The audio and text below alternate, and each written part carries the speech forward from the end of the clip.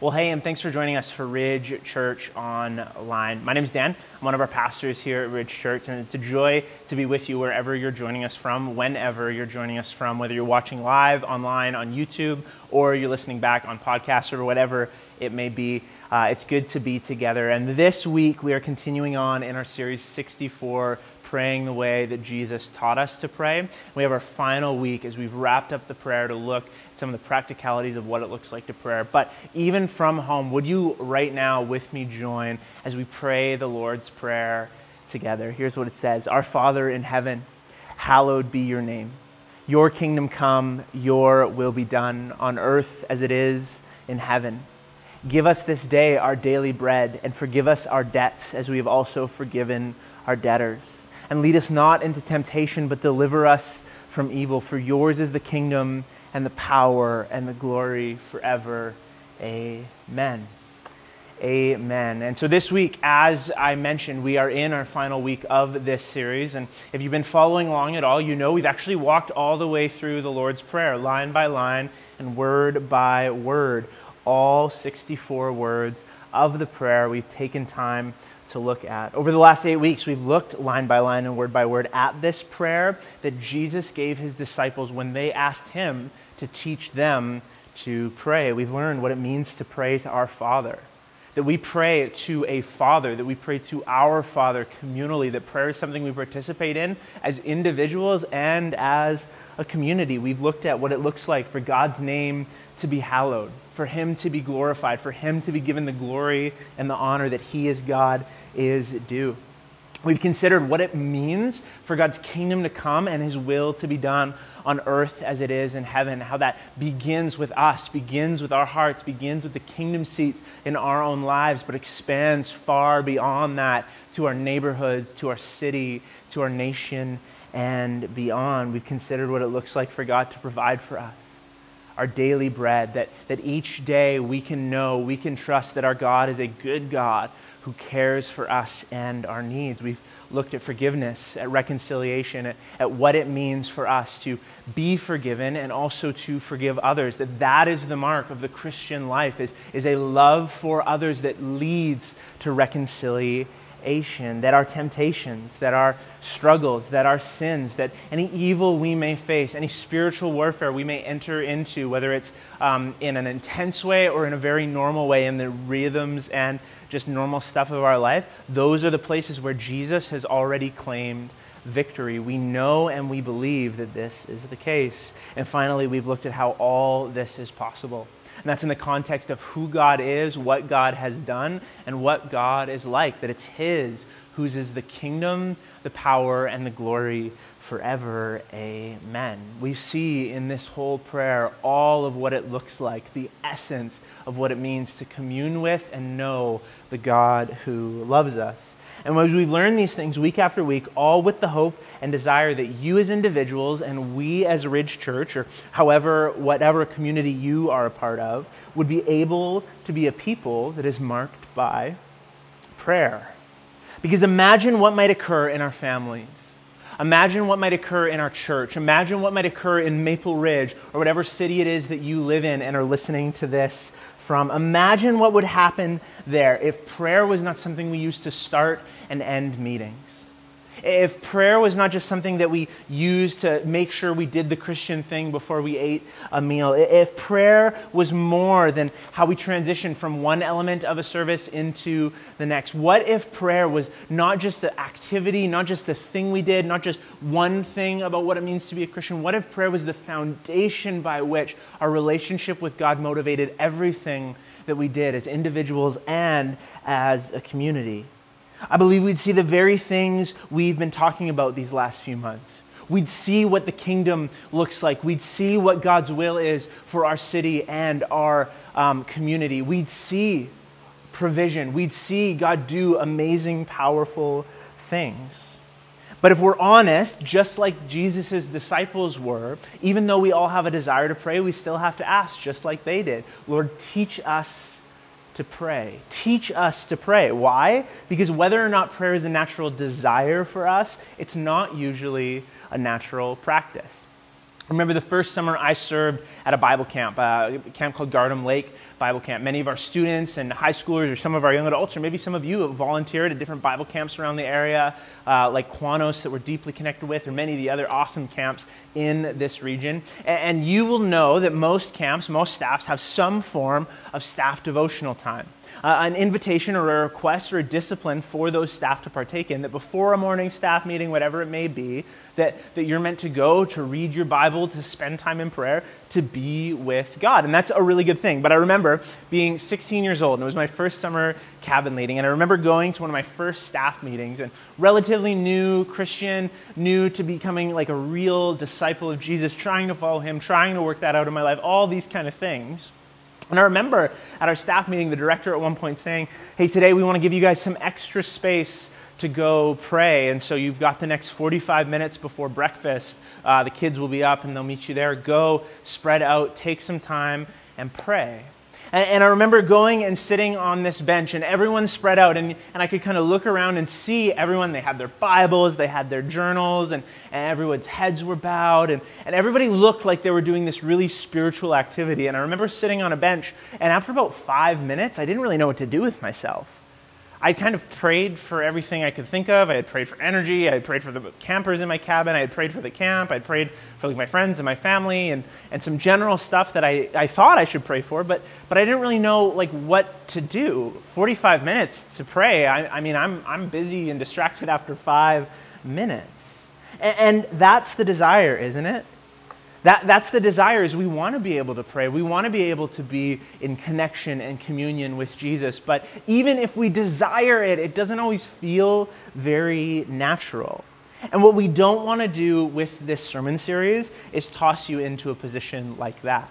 It's nobody's fault, but sometimes we talk all the time about what prayer is meant to be and how it should operate, and here's what it looks like, and this, that, and the other thing. But what we might miss and what we don't want to miss as a part of this series is that you would walk away from these last number of months looking at the Lord's Prayer and know a bunch of information about prayer, but not actually have it change your prayer life.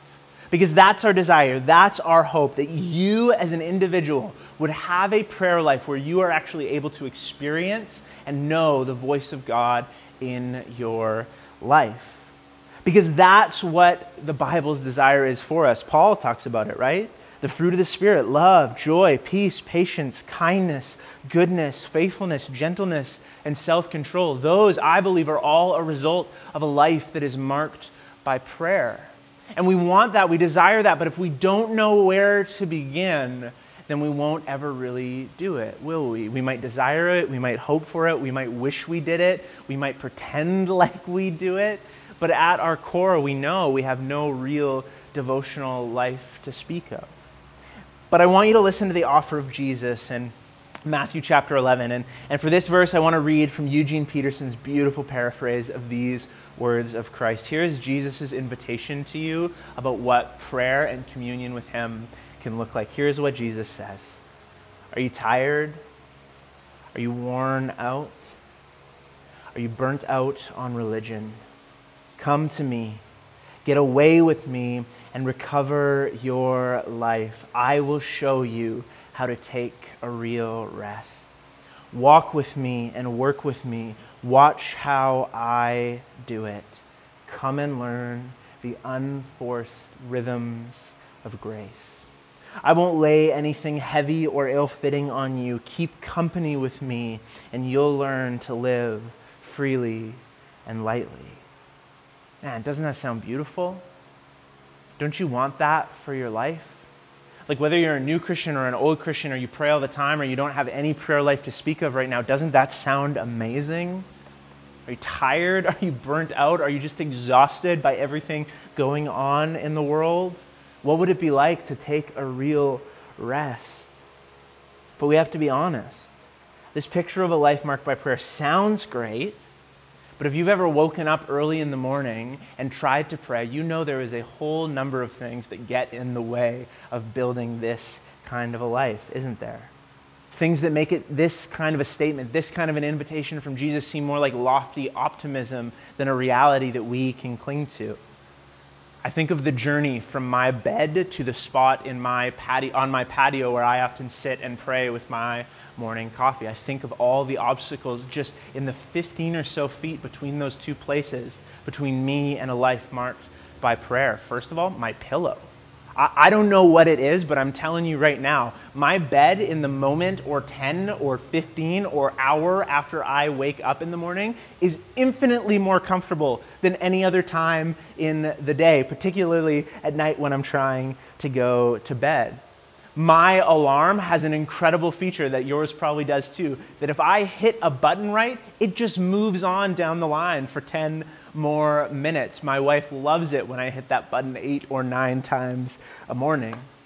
And then even if I get out of my bedroom, I walk past and I see the TV, and I know what that TV has. It's got all the sports highlights that I could ever want to watch. It's got Netflix, it's got the news to keep me updated about what's going on in the world. And I'm tired. It would be so easy to just flick on the TV and put something on and I'll get ready and do that kind of thing and just relax because I'm tired and I was up late and it was a busy day yesterday. And even if I get past the TV, well, then I see the pile of laundry that was washed a few days ago but has been sitting in the basket unfolded ever since then, just one more hour before I have time and energy to fold it. And I think, well, that should probably get done first.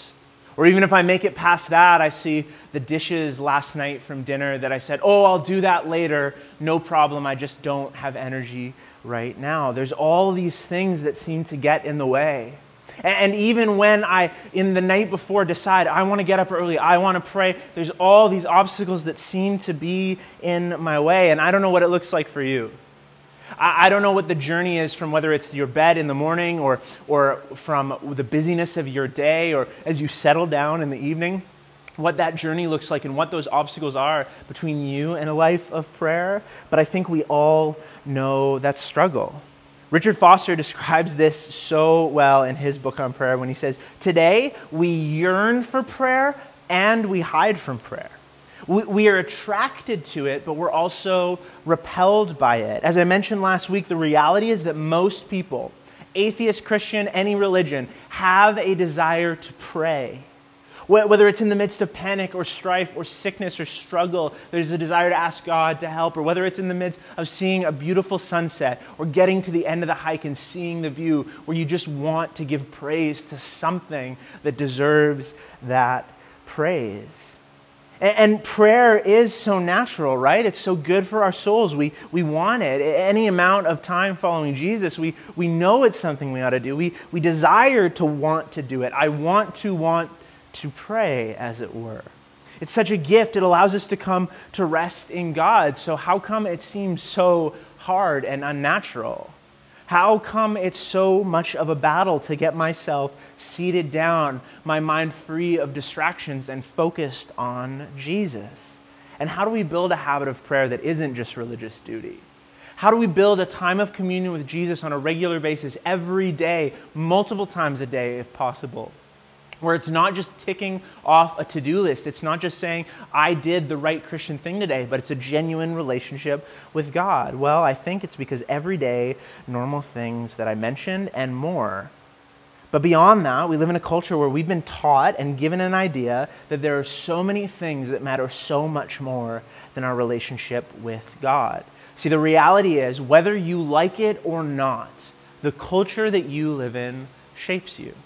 The city of Maple Ridge shapes you. The country of Canada shapes you. The kind of people you follow on Instagram or Facebook or Twitter or whatever it may be, they shape you. I realize this all the time now that I've lived here in Maple Ridge for 3 years. When I go back and visit family and friends in Salmon Arm, I realize how I've changed, how my life moves a little bit faster since moving to the city.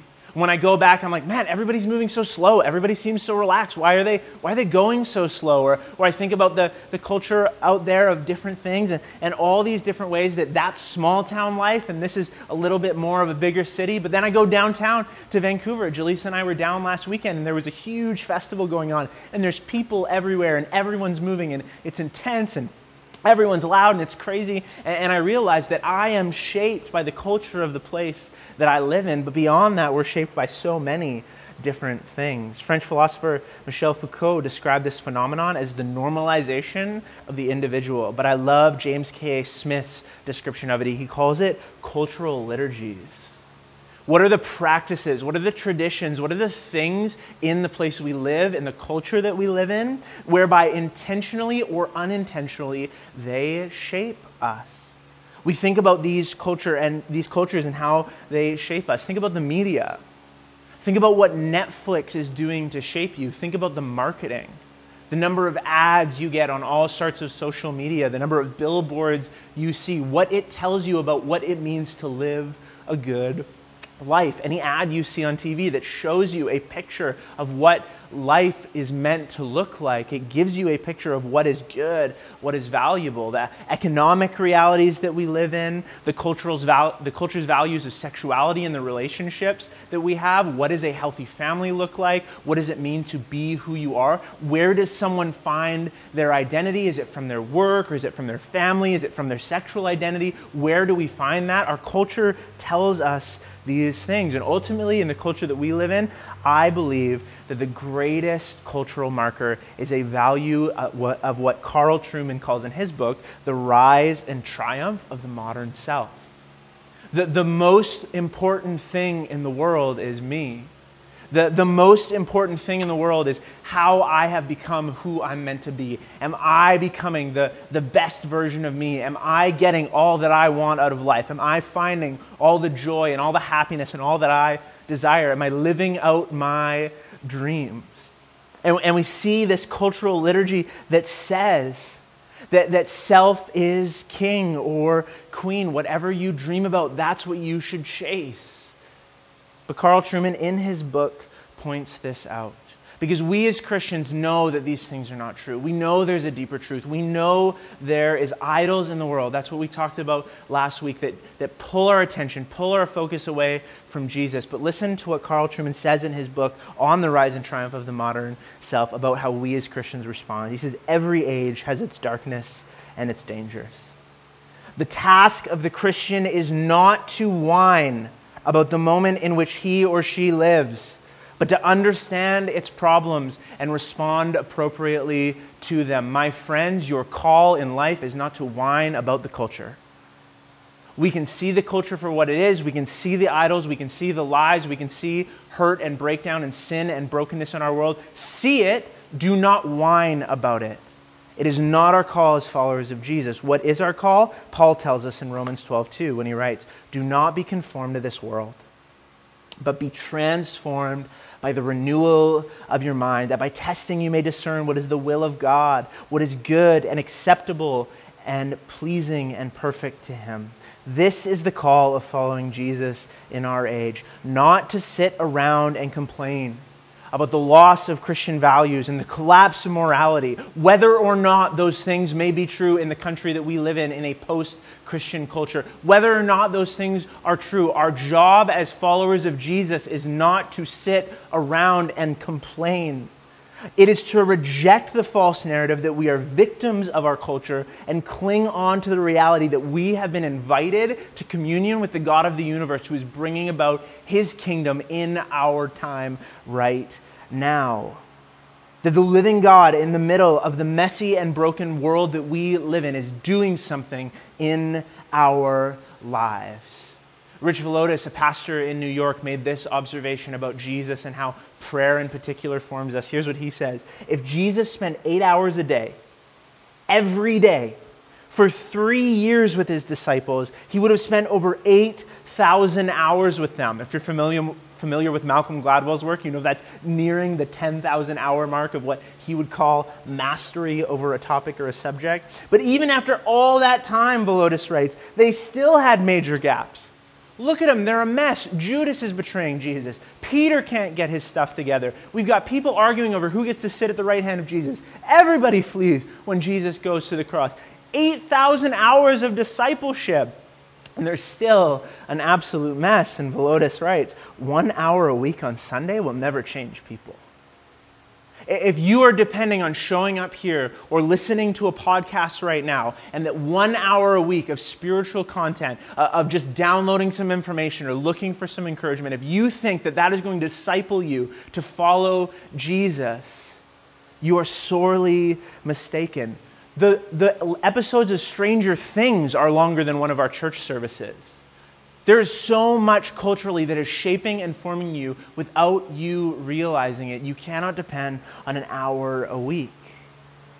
This is why a daily rhythm of prayer and communion with God matters. This is why we've chosen to do a series about this. This is why we're saying we want our church to be a place where we are people who not only follow Jesus, who not only believe the right things, but who are formed by Jesus in the place of prayer. See, prayer is the best location for Romans 12:2 to actually happen, for us to be transformed, for our minds to be renewed, for us to understand what the will of God is, what is good and acceptable and perfect to Him. Prayer is the location where that happens. Psalm 46, famous verse, says this: "Be still and know that I am God."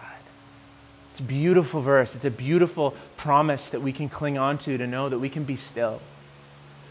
That everything that's going on in our lives sits under the authority and sovereignty of our King.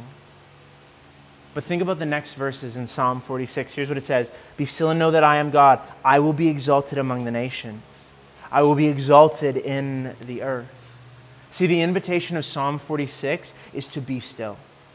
But then it's to realize that the way in which God will be glorified, the way in which God will be exalted, the way in which God's kingdom comes and His will is done is by the way that we are able to be still with Him. Why? Because that's where we are formed. That's where we are renewed. That's where God transforms our minds and our hearts, that we can enter back into community in a transformed way. And so a quick word today on how Jesus shows us this pattern in His own life, and then some very practical best practices and suggestions as we wrap up this series and head into a new one in the coming weeks. Here's what it says in Luke 5:16 about Jesus. "But Jesus would often withdraw to lonely places and pray." Now that phrase, lonely places, you may have heard of us use it before, is this word eremos. It's a word that means a number of different things. It's a word that means a lonely place. It's a word that can be used as wilderness. It can be the quiet place or the desolate place. It's all over the Gospels, usually in reference to Jesus and where He's headed after a busy day. In this text, it's translated to desolate or lonely place, but depending on your translation, it could be all these different things. And it's not a one-time thing. If you read the Gospel of Mark alone, it's got 9 references to Jesus going to the lonely place. It's filled the Gospel narratives with a clear picture that this is part of Jesus' rhythm as He does His ministry. Before you write off this as coincidence, we see in the very beginning of Mark's Gospel that this pattern emerges immediately. Here's what it says about Jesus' baptism in Mark chapter 1. "In those days, Jesus came from Nazareth of Galilee, and He was baptized by John in the Jordan. When He came up out of the water, immediately He saw the heavens being torn open and the Spirit descending on Him like a dove, and a voice came from heaven: 'You are my beloved Son, in whom I am well pleased.'" An epic moment of initiation. The baptism of Jesus, the whole Trinity present, Father speaking, Son being baptized, Holy Spirit descending to initiate Him into ministry. This is the moment. Jesus has announced the kingdom has come. It's time to repent. The kingdom of God has come near. Everything's ready. Here we go. It's about to get started. And what happens next? Well, verse 12, the Spirit drove Jesus out into the wilderness, into the eremos. And there He was in the eremos for 40 days being tempted by Satan, and He was with the wild animals, and angels ministered to Him. Now it's easy to look at this passage and think, oh man, what a brutal reality. Jesus is ready to go, but now He has to go face this battle. He has to go face, almost seems like a punishment. Why does He have to, get all ready for ministry? Everything's ready to go. Everything's built up. They're ready to launch. We can do this awesome thing, all this kind of stuff. There's probably people there who've witnessed this baptism. Okay, this is the time to launch. This is the strategic moment. And yet Jesus goes out into the wilderness. But did you catch what it said? It said the Spirit drove Him out into the wilderness. The Spirit of God beckoned him to come out into the eremos. What if this wasn't a punishment or a test, but was actually the place where Jesus would be most prepared to fight Satan? That Satan's lies would attack Jesus, would come at Jesus. You can read about them in Matthew chapter 4.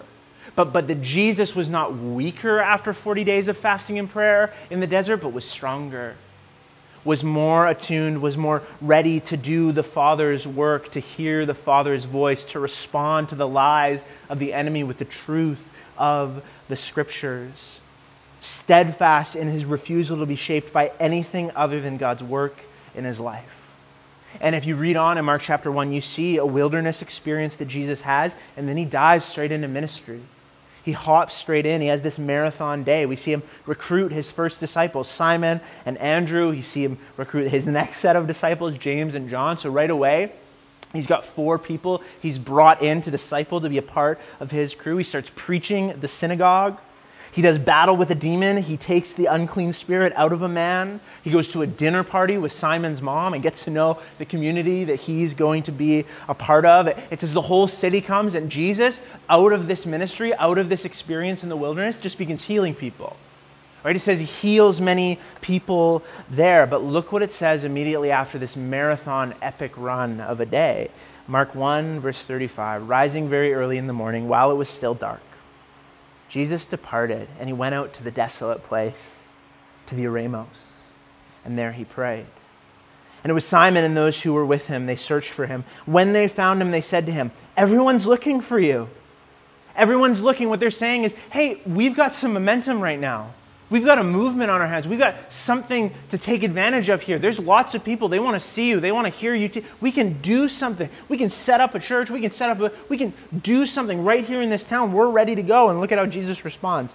Let's go to the next town, that I can preach there also. This is why I came out. And he went throughout all Galilee, preaching in the synagogues and casting out demons. He doesn't stay where it's easy. No, he goes to the next place to do the next thing that God has called him to do. See, notice it wasn't any human or temptation or brokenness or running away from fear that Jesus goes into the wilderness, but rather the Spirit of God leads him there.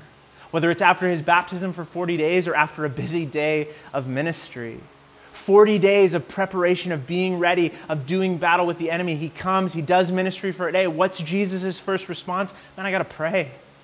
I got to have my quiet time. I got to be alone with God. I need this time. See, the more intense Jesus' life and ministry becomes, the more often you see him move towards the lonely place, the desolate place. Why? To pray. Because that's the rhythm of grace that I think Jesus speaks about in Matthew 11. It's a move from solitude and silence, a place where we meet God as an individual in prayer, and then back to community, back to mission. It's this movement again and again. We see Jesus, if you read the Gospels, look at how he rotates. He does ministry, he teaches, he casts out demons, he does all these things that God has called him to do. He spends time with his disciples, he's around all these people, and what's his response after that? He goes to be alone, to pray, to be with God, and then he enters back in. This is the rhythm of grace. Here's how Bonhoeffer describes this kind of rhythm, or rather warns us of what happens if we don't have a rhythm and if we value one over the other. He says, "Let him who cannot be alone beware of community. And let him who is not in community beware of being alone. Each by itself has profound perils and pitfalls. One who wants fellowship and community without solitude plunges into the void of words and feelings. But the one who seeks solitude without fellowship perishes in the abyss of vanity, self-infatuation, and despair." What's he saying there?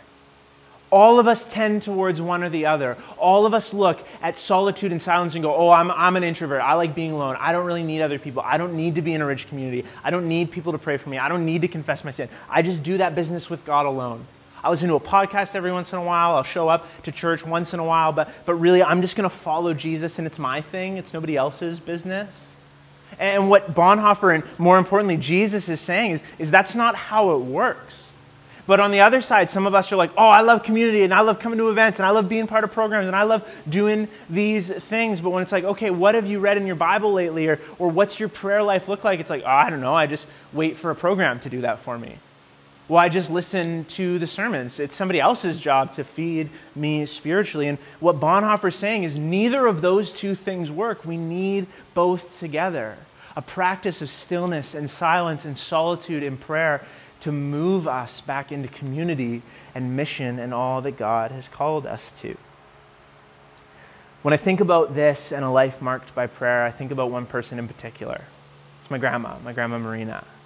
She recently passed away and she loved Jesus, and so I know beyond a shadow of a doubt that she's present with him right now. And I'm so happy for that. But one of the things I remember most about my grandma is when she would phone. And the first thing Grandma wanted to talk about every time she called was what she had prayed about that morning. Here's what I was led to in the scriptures. Here's the verses I was praying. Here's what stuck out to me. Here's the psalm that I was singing this morning that God brought to my mind. Here's what I was thinking about for you, or here's what I was thinking about for your brother. Here's what I was thinking about for this city, or I was praying for your church, or I was praying for your youth ministry. My grandma never came to our youth ministry, and yet God brought it to her mind. She prayed for it. She said, let me tell you about what God was speaking to me. Here's how I'm hearing God. Here's how I'm wondering, discerning what God is saying, what God is calling me to. My office, my drawers, if you look around my house or you look around my office, you will find dozens and dozens of handwritten letters from my Grandma Marina filled not just with encouragements, not just with some nice words, but with prayers written over me, over my wife Jaleesa, over what God has called me to, that her life was marked by this. Prayer was her favorite thing to do. It was her favorite thing to talk about. It was what filled up her soul. She wanted to hear, what are you praying for? Where are you seeing God work? What are you discovering in your Bible? To be with Jesus for my grandma was a gift, not a duty. It was a joy, not some to-do list. And I wonder what would happen in the world if those of us who follow Jesus made that the norm and not the exception. If those of us who follow Jesus began to look at our times of prayer, our times of Bible reading, not as this painful thing we have to do, and oh man, I got to get up early and I got to do this thing, and oh, I'm trying to do it, and it's not fun, it's brutal, but I guess I'm doing it, I'm trudging through, and I'm gritting my teeth, and I'm doing all these things. But rather, we heard Jesus' invitation. Are you tired? Yeah, there's a lot of us who are tired these days. Are you worn out? Yeah. There's a lot of us who are worn out these days. Are you burned out on religion? Man, there's some of you listening to this right now who are going, I am just so tired of trying to have it all together for God. Well, here's what Jesus says. He says, come to me. Get away with me, and you can recover your life. I will show you how to take a real rest. Walk with me, Jesus says. Work with me. Watch how I do it. Come and learn the unforced rhythms of grace. I won't lay anything heavy or ill-fitting on you. Keep company with me, and you'll learn to live freely and lightly. That is the invitation of Jesus to you. That is what prayer is meant to be. So with that said, what I want to leave you with as we close out this series is just a few very practical, very feet on the ground, real world sort of best practices we want to offer you to try. Maybe from this you get one or two things you want to try. You can throw out the rest. That's okay. But for those of you who are like me and you're like, okay, give me something that I can actually implement. Give me something that I can actually apply. Here's a few tips. Here's a few kind of things that we think are really great practices as you begin a habit and a rhythm of prayer in your own life. First and foremost, this may seem obvious, but it's incredibly important. Begin with Scripture. Have Scripture be a thing that marks your prayer life. Hebrews chapter 4 says this, the Word of God is living and active. It's sharper than any two-edged sword, piercing the division of the soul and the spirit, of joints and marrow, discerning the thoughts and intentions of the heart. The Bible, we believe at Ridge Church, is God's word to us. That through a number of different authors, through years and years of the Holy Spirit speaking through people, that what we have, that this book is not like any other book. This book is not just filled with rules and regulations and some information and some history and some nice ideas about God, that this book is living and active. that it is the power to transform our lives, and that should be deeply connected to how we pray. Eugene Peterson, writing about how God has spoken through the scripture and how that plays out in our prayers, writes this: prayers train us in conversation with the God who seeks us out, the God who speaks, and therefore we must answer. That is the picture of what prayer is. God has spoken. This is what the Bible is, the speaking, the word of God to us that matters not just for information, not just for arguments, not just for knowing more than the next person, but for meeting God in communion. This is how primarily God speaks to us and how we can enter into a conversation with Him. If prayer is a conversation with God, Scripture is the best conversation starter. It's the most clear picture we have of who God is, of what He is like, of what He has done, and we believe that God speaks to us through His written word. If you don't know where to start, that's okay. Start in the Psalms. It's the Bible's prayer book. It's 150 poems, songs, spiritual hymns, these things that have been written primarily by David from the Old Testament, but many others as well. It's where we see the totality of human experience. There's all sorts of emotions. There's anger, there's bitterness, there's, I can't believe you're doing this, God. There's frustration, there's sadness, there's joy, there's excitement. There's all these things, all in the Psalms, all these things brought under the rule and reign of God. Many famous theologians across the years have recommended this practice. If you read 5 Psalms a day, spend time meditating on those, each month you'll go through the entirety of the book of Psalms, the entirety of the range of human emotion that's contained there, all coming to the point where it says that God is God and He loves us. And so that might be one rhythm to try. If not that, I would encourage you to try the ancient Christian practice of the Lectio Divina. And before you're like, whoa, that's a weird word. What the heck are we talking about? That's strange. Don't worry. What it means in Latin is holy reading. And what it is slowing down through Scripture. It's not trying to bite off as big a chunk as we can chew. It's slowing down and reading 1 or 2 or maybe 3 lines at a time and considering what it looks like. There's kind of 6 movements to it. This is from 24/7 Prayer, which is a great organization I'll speak to in a minute.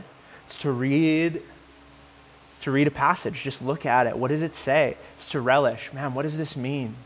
What does this mean for me? What emotions does this bring up for me? What is this calling out in my life? How is God speaking to me through this? It's reread it, because the Bible sometimes can be confusing, and so we jump back in and we reread and we look for what is God saying through this. Then we respond. We say, okay, what is the response to this? What does this call me to do as a follower of Jesus? How does this call out my sin? How does this call me into who God's called me to be? And then we rest. We breathe and remember that God loves us, and then we resolve. How do I step out of this prayer? How do I step out of this practice ready to do whatever it is that God has called me to do? There's some great resources on Lectio Divina that I'll share with you in a minute. But the second best practice we would encourage you to do is find a pattern. You know, humans are built to see patterns. We're built to appreciate when things match, they look good together, they work good together. And so finding a pattern or finding a rhythm that works for you in prayer is a really important thing.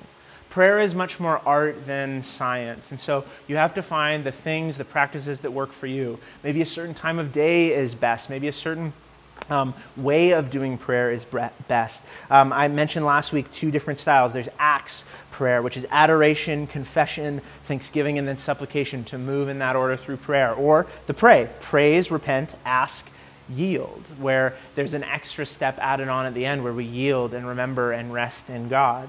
Some of you journal your prayers. I think that's an incredible practice. I've very rarely in my life been able to keep up a consistent habit of journaling my prayers, but for some of you it helps to keep you not distracted, keep you focused, and be able to look back and see what has God done in my life. And for those of you who don't know where to start, here's what I would encourage you. Use the Lord's Prayer itself. Use line by line of the Lord's Prayer as your launch pad into prayer. Begin, Our Father who art in heaven, hallowed be your name. And then spend some time praying, God, here's what I appreciate about your majesty. Here's where I see your power. Here's where I see your glory. And when you're ready, move on. Your kingdom come and your will be done. God, I want to see your kingdom come in my family, and I want to see your kingdom come in my life as I live out my days at work. Okay, it's time to move on. God, I want to see your daily bread provided. Would you provide for my family? Would you provide for those that I love? Use the Lord's Prayer as a walkthrough. Tim Keller, in his book on prayer, notes that if nothing else, walk through the Lord's Prayer and you'll find yourself with great, deep, healthy prayer times. All these different kind of things. Beyond finding a pattern, number 3, we would encourage you to find your place. This one might seem obvious or unimportant, but I think it's incredibly important. Where is the place that you meet with God? We live in a world that is very busy, and we are filled with technology and distractions, and there's all this information coming at us from all angles all the time. I think it actually matters to have a place where we know that we meet with God.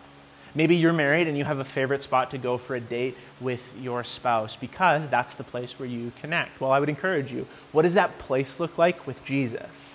Maybe it's a chair. It doesn't have to be fancy. Maybe it's a spot on the couch where you just know you're going to fit right in. Maybe it's a spot on your patio. I know that's where mine is, looking out over the backyard, and there's a willow tree and the birds are chirping, and I can see my wife's garden and see things grow each and every morning. That's my spot. Maybe it's a place that you walk, a loop that you walk on each day, or maybe it's a spot in a coffee shop where you're able to, in the midst of all the noise, silence yourself before God. Wherever that place is, it doesn't really matter. The point is that it's a place that you can find rest. It's a place that you can meet with God. A couple of notes I would say on it, though. Make it a place where you can find silence and solitude. Our lives are busy, and there's lots of things that are calling for our attention. If you've got kids, a kid will come and interrupt your prayer time, almost guaranteed. If you're working, you might have phones going off. You might have different things going off. People might need you. There might be people that you're responsible to care for that need you in that moment. But as best as you can, find a place where you cannot be distracted or pulled out of that silence, of that prayer. Here's another thing I'd say. Don't bring your phone. Don't bring your phone to your prayer time. As much as you mean well, as much as it's just to listen to worship music or just in case there's an emergency, you will end up scrolling Instagram or looking at whatever's on sale on Amazon. We're addicted to our phones. It's built into our culture, and so put your phone in a drawer, put it off to the side, or at the very least put it on silent so it won't go off while you're praying. Do whatever you can to eliminate distractions from that place and create a space, however small, to commune with God. Fourthly, slow down. Slow down. Pete Greig, who wrote a book that I'll mention in a minute here on prayer, says this. He says, the best way to start praying is actually to stop praying, to pause. To as Psalm 46 puts it, be still. Put down your prayer list. Surrender your personal agenda. Stop talking at God long enough to focus on the wonder of who He actually is. Be still before the Lord and wait patiently before Him. One practice that's been recommended and you might want to try is try to have a space of silence before you enter into prayer. If you do have a phone or a little egg timer or whatever it may be, set a timer for 3 minutes and just try to sit in silence. Try to sit in silence and trust that God loves you and knows you. Remove the distractions and the stresses in that time. Some people use breath prayer. I've used this in a number of different times where we breathe and we practice breathing, and on the in and out we use a different prayer, right? The classic mercy prayer, Lord Jesus, have mercy on me, a sinner, and just to sync up our breath with that to try and avoid distractions on the inhale and the exhale. One practice that I have found really helpful is to go palms up and feel the weight, feel the pressure, feel the stress of all that's going on in your life, all that's going on in your world. Allow it to be there, but then to turn your palms down and release those things knowing that God has got them. To physically practice the letting go of the need to control my own life. Another piece of slowing down is releasing your expectations. Not every prayer time will go exactly how we wish it went. Not every prayer time will feel as amazing as we wish it did. And finally, as an opportunity, if and where it's possible, try to go on a retreat. And maybe that's for a day to just go spend in the woods with a campfire where you just spend the day with God. Bring a journal, bring your Bible, spend time asking God, what are you doing in my life? Finally, what I would say is practice this in community. Bonhoeffer has the great quote about it, but we do need community. The other week, we were connecting our communities continuing to meet through the summer, and we always share prayer requests. And at one point, somebody said, hey, we can't just share prayer requests once a week. We need to share them on our group chat on Messenger so that we can continue to see the prayer requests. We can continue to see the things to continue to pray for each other through the week, but then also to see where God has answered prayers. And so a few weeks ago, I had shared a prayer request. Here's what I'm dealing with. Here's what I'm struggling with. This is what's going on. And this summer, we're just hanging out. We're connecting. This week, we just had a barbecue and played board games. It was awesome. But someone in my community group, she leaned over and she said, hey, I just want to check, how are you doing with this thing that you requested prayer for a few weeks ago? I know that you're in the midst of this thing that you're now dealing with and you asked for prayer, and I just want to see, are you okay? How's it going? And there was this moment where I realized, man, I forgot to pray about this. But here I am in community, grateful that someone who cares about me has not only the love for me to pray for me, but the love to actually check in about that very thing.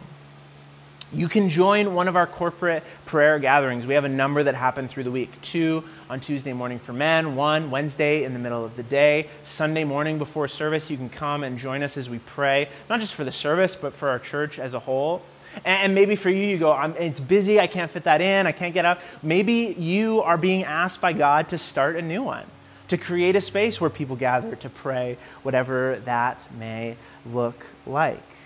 Maybe jump into a different prayer time or ask a couple guys in your community group to start connecting or just checking in daily about how can we pray for one another. See, the best place to learn is on a team. This year I played soccer for the first time, and I went and I decided I was going to get good at soccer by playing and practicing by myself. And so I went out to a field and I brought a ball. Here's the reality. There's not much I can really do to get better at soccer just kicking around in a field by myself. I might get in better shape, I might be able to, but I don't really know what I'm not good at. I'm not actually doing any drills. I'm not actually doing anything that's going to help me get better. But when I went to a practice, and all of a sudden I'm surrounded by a team who all has different experience and who can speak in, here's what you can try, here's what you can do. That is where I actually grew as a soccer player. Here's what I would say to you today. Following Jesus is a team sport, which means our prayer can be the same. We can learn how to pray in the context of community. And as we wrap up, just a few resources we would recommend to you if you want the real practical, tell me what to do, tell me what to grab, tell me how I can continue in on this. A couple of books. First of all, Prayer, Experiencing Awe and Intimacy with God by Timothy Keller. You will have heard me quote this a number of times through this series, Jonathan as well. It's a fantastic book that walks through what prayer is, why it matters, and how we can do it. Another specific to the Lord's Prayer, a couple specific to the Lord's Prayer. One would be 57 Words That Changed the World by Darrell Johnson. He looks at the Lord's Prayer in a slightly shorter version than we did, considering chapter by chapter, line by line, just the same as we have. It's a fantastic book. It's been a great reference point for this series. J.I. Packer, though, if you're not wanting a big 100, 150, 200-page book, J.I. Packer has a beautiful little book called Praying the Lord's Prayer that's just small devotions on each line to help you to pray it. Or fourthly, and this is a great one that I've been reading recently that I think would be really, really helpful. You'll love this title if you're a super practical person. It's called How to Pray, A Simple Guide for Normal People. Isn't that what so many of us want, right? I just want a simple guide for normal people. I don't need a billion pages on the theology of prayer. I just want to learn how to pray. It's by Pete Greig. He's one of the founders and leaders of the 24/7 prayer movement. That is fantastic, fantastic stuff. I highly recommend this. I'm about halfway through the book right now, but it's been really, really helpful. 3 other things outside of books that we would recommend to you. 1, we talked about the Lectio Divina. I would encourage you to download what's called the Lectio 365 app. It's an app from Prayer 24/7, that what it does is it walks you through. It's got a morning and an evening Lectio Divina that walks through that kind of scripture reading, that each morning and each evening it walks you through. You can do it audio or you can do it reading of the Lectio Divina that focuses in on a passages, focuses in on a theme, focuses in on what God might be saying and guides you through. I find it really helpful. I use it once in a while for stretches and seasons of my life, particularly in the evening. It's a great way to end off the evening with prayer and examination of what God has done in your day. Secondly, we think you should join the Bible in a Year plan that our church has been doing. We've come back to this a few times. Many of us here at Ridge Church have been reading through the Bible together for a year. And even though we're not talking about it or doing a Bible study per se, we've been walking through it all the way. You can download the app and you can hop in with us, or we've got paper copies here at the church that lets you know what scripture to read each day so that you can slowly walk through the Bible and connect it to your prayer life. And finally, and maybe most helpfully, the 24/7 prayer tool shed. It's on a website called The Prayer Course. It's similar. It's from some of the same people that created the Alpha Course, if you're familiar with that. But beyond the course, which is a lot of videos and that kind of thing meant for small group contact, it's got something called the Prayer Tool Shed that you can find online. It's got 30 kind of documents that walk through a number of different things. Here's how to pray the Psalms. Here's a guide on how to pray for tragedy that's happening in the world. Here's a guide on how to do the Lectio Divina. Here's a guide on how to do a prayer meeting, to gather people together to pray. It's incredibly helpful. There's tons of content there. But at the end of the day, and as we wrap up this series, may you know that Jesus is inviting you right now to pray, to experience a life of prayer, where God is not some far-off reality and where you can be aware of his presence every moment of every day, where your life is not formed by culture, but by the word of God and the work of the Holy Spirit, and where you can receive Jesus' invitation to come away and get a real rest. And we give you these tools because we want them to be helpful. But as we close, I want to leave you with this quote from Henry Nouwen that is a little bit convicting to each one of us, I think. He says, "The only way to pray is to pray." And the way to pray well is to pray much. So as we wrap up this series, may I invite you to follow Jesus and experience a life marked by prayer. Let me pray for you as we close out this series. Dear God, thank you so much that you invite us to a life of prayer. That even right now, you as our Father listen to us, care for us, and are working in our lives. And so Jesus, we ask that you would help us to figure out what those rhythms are and what they look like. And we ask, Lord Jesus, that you would move and work in our lives even today. God, remove distractions, remove cultural idols, help us to have our eyes fixed on you. And Lord Jesus, we thank you. We thank you that it's in prayer that you form us, that you shape us, and that you renew us, that we do not have to be conformed to the patterns of this world, but we can be transformed by how you renew our minds in the context of prayer. Thank you, Lord Jesus, for how you've spoken to us in your word and how you've invited us to speak to you and to hear you speak in the conversation that is prayer. We love you, Jesus, and we pray all these things in your precious name. Amen.